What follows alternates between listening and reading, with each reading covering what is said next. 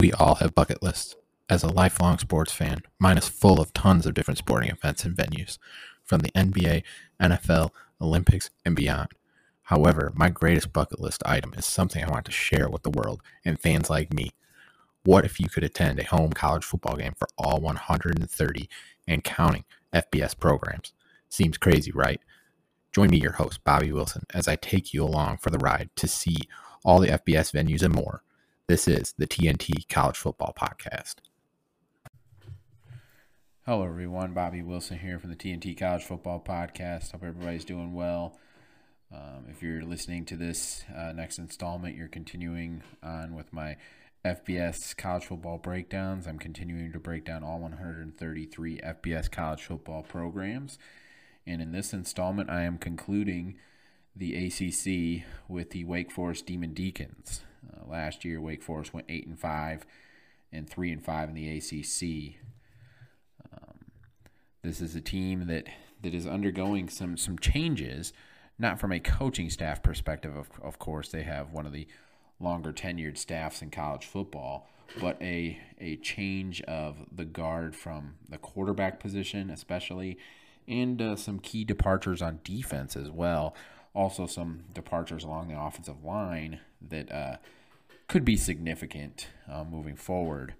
But, of course, Sam Hartman, 4-year starter for them, has moved on to Notre Dame. So an interesting situation there at the quarterback position, but it's not as dire as most people would think. And I'll get into that. But first, continue the breakdown by talking about their stadium. Newly named Legacy Federal Credit Union Stadium, formerly BB&T Field and Truist Field, but one of the better looking stadiums in the country. It's smaller, but for Wake Forest's perspective, that's what they need, being a smaller school, 31,500, but still a really good place to catch a football game. Looking forward to crossing that one off my list down the road. Then continuing on with my coach on the rise within the program, and I'm going with wide receiver coach Ari Confessor, who is newer to the staff. He just joined the staff this year, but started his coaching career in 2009 as a secondaries coach at Rhode Island, and then well, first off, let me say he's a Hall of Famer at his alma mater of Holy Cross as a wide receiver. Then in 2010, 2011, was the wide receiver coach at Rhode Island. Then 2012, went into the scouting department with the Kansas City Chiefs. Went back to Rhode Island in 2023 as the linebackers coach. Then in 2014 through 17, became the wide receivers coach. And then 2017 as well, he was also the co-special teams coordinator. 2018, he went to his alma mater of Holy Cross, served as a wide receivers coach and passing game coordinator. Then was promoted to the FBS level 2019 through 22, the wide receivers coach at Air Force. And then just this year, hired on at Wake Forest. So you've seen a growth for him when it comes to the success that he's having. So, of course, when you look at potentially being a wide receivers coach at a service academy, some people might say, well, what are you doing? Obviously, he did a heck of a job and is now a wide receivers coach in the ACC. Being a younger coach, I can really see him rising through the ranks. And he has an opportunity now with some good receivers. I think everybody just thinks it was all A.T. Perry, but that is not the case. If you watched Wake Forest football last year, they had multiple talented receivers who are going to have an opportunity to play in the NFL. And Coach Confessor is going to be able to help them get to that level. Let's go into the position-by-position breakdown now. The offense, the quarterback position will look a lot different. Like I said, as 4-year starter Sam Hartman has moved on to Notre Dame. Great opportunity for him, and personally, I'm a fan of his. I think he's a fantastic quarterback, a fantastic human being too. But Mitch Griffiths steps in and is as the new starting quarterback. He did very well in the VMI game that he played in last year while Sam Hartman was dealing with some emergency injury issues. But he stepped in, played really well in that game. Griffiths is undersized. I mean, he's 5'11", 192 pounds, but he makes up for it with his really good mobility and elite accuracy.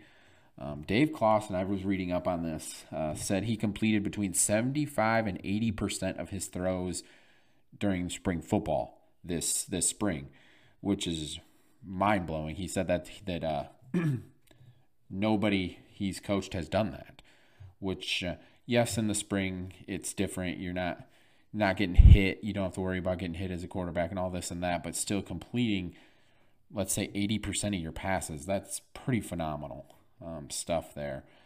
And during his short stint that he's had on the field, he's completed 71% of his passes on the field during games. So a very accurate passer. The running back room is led by Justice Ellison, who was a third-team All-ACC player last season. Really talented back for this team. He's a junior. But the thing about the running back position is Ellison has 307 career carries, so plenty of experience with him. Well, the next man up only has 14 career carries. Therefore, depth is a bit of a concern at this position. Obviously, Ellison is, you know what you're getting from him, but they need some other guys. You just need other guys to get reps just in case, and you got to keep them upright throughout the season. The receiving core does lose A.T. Perry to the NFL, like I said earlier, but returns wide receivers Taylor Morin, Jamal Banks, and Donovan Green. And this group combined for 126 catches, 1,853 yards, and 24 touchdowns last season. So this just wasn't the A.T. Perry show. And then Tennessee transfer Walker Merrill could make an impact as well at the wide receiver position. Now, the one thing that they do need is they need someone to emerge as a deep threat. That was A.T. Perry's role, and he excelled at the highest level at that. He was an elite big play receiver, big receiver too at that for that matter. So they do need that piece within their offense, but they have plenty of guys who can handle the role of pass catchers and make them plays. The offensive line has been a staple under head coach Dave Clawson, but returns only 2 starters this year. Devontae Gordon and Michael Juergens have great experience. They've played in different spots on the line. But others will need to step up here, and I'm not concerned about this at all, and I don't think Wake Forest fans should be either, just because Coach Clawson and company have done such a great job building everything within that program. They tend to always redshirt all their players, so all their players are older,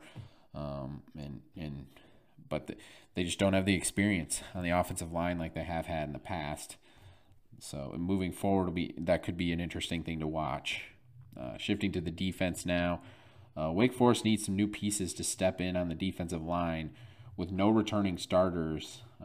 It'll be interesting to see this position take shape.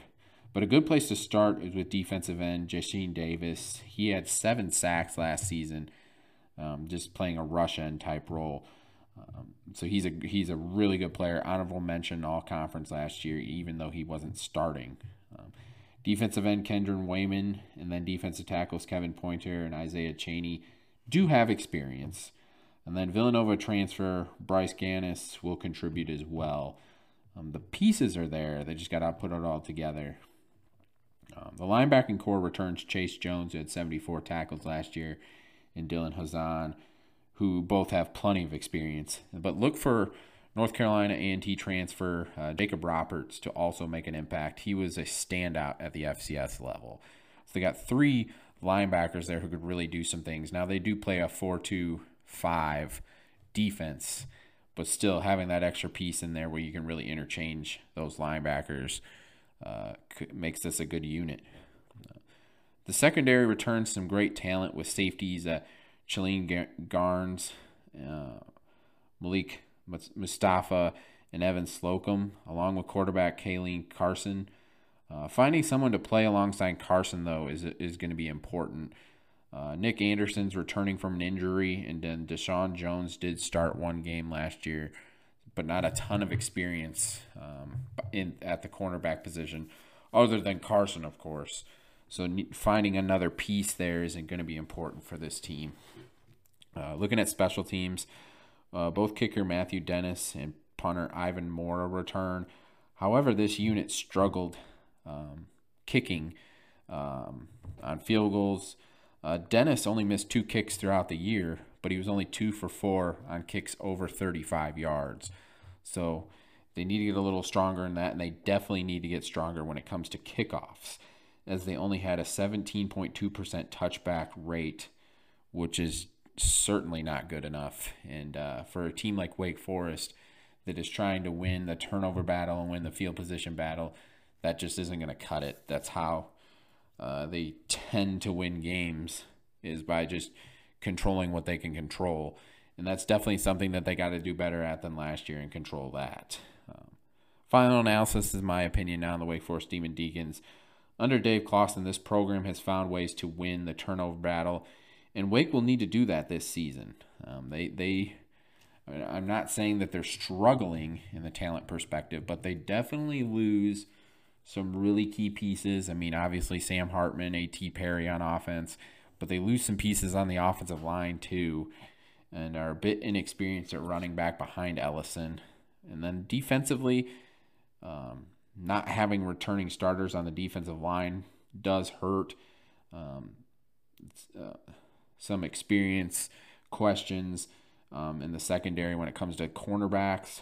So with a new starting quarterback and some key departures on the defense, it's no guarantee that they do win that turnover battle. But I know this coaching staff really focuses and strives on that. And in 2021, they did an amazing job in the turnover battle. Last year, they didn't do as well. They only forced, I believe it was 16 turnovers last year. So about 1 a game, let's say. And that's just not going to cut it for this program. But getting to an 8th straight bowl is well within reach. I think everybody in the coaching world applauds Dave Clawson for what he does year in, year out at Wake Forest. This was definitely a program in the past that had some success, but they were very small windows of success. And Coach Clawson has really done a great job with longevity. And 8 straight bowls at Wake Forest, 7 straight, is absolutely amazing just because of where this program has been in the past. And you know that there's had to have been some programs coming knocking on the door for Coach Clawson, but of course the utmost respect to him for staying there and really building something at Wake Forest. They've done a really good job. He's done an amazing job. And this is just a really solid program. The floor is never going to fall off. You know what you're going to get. They're steady. They're not going to beat themselves. And they're just going to play good football. And I expect that this year. I expect them to go to a bowl game again.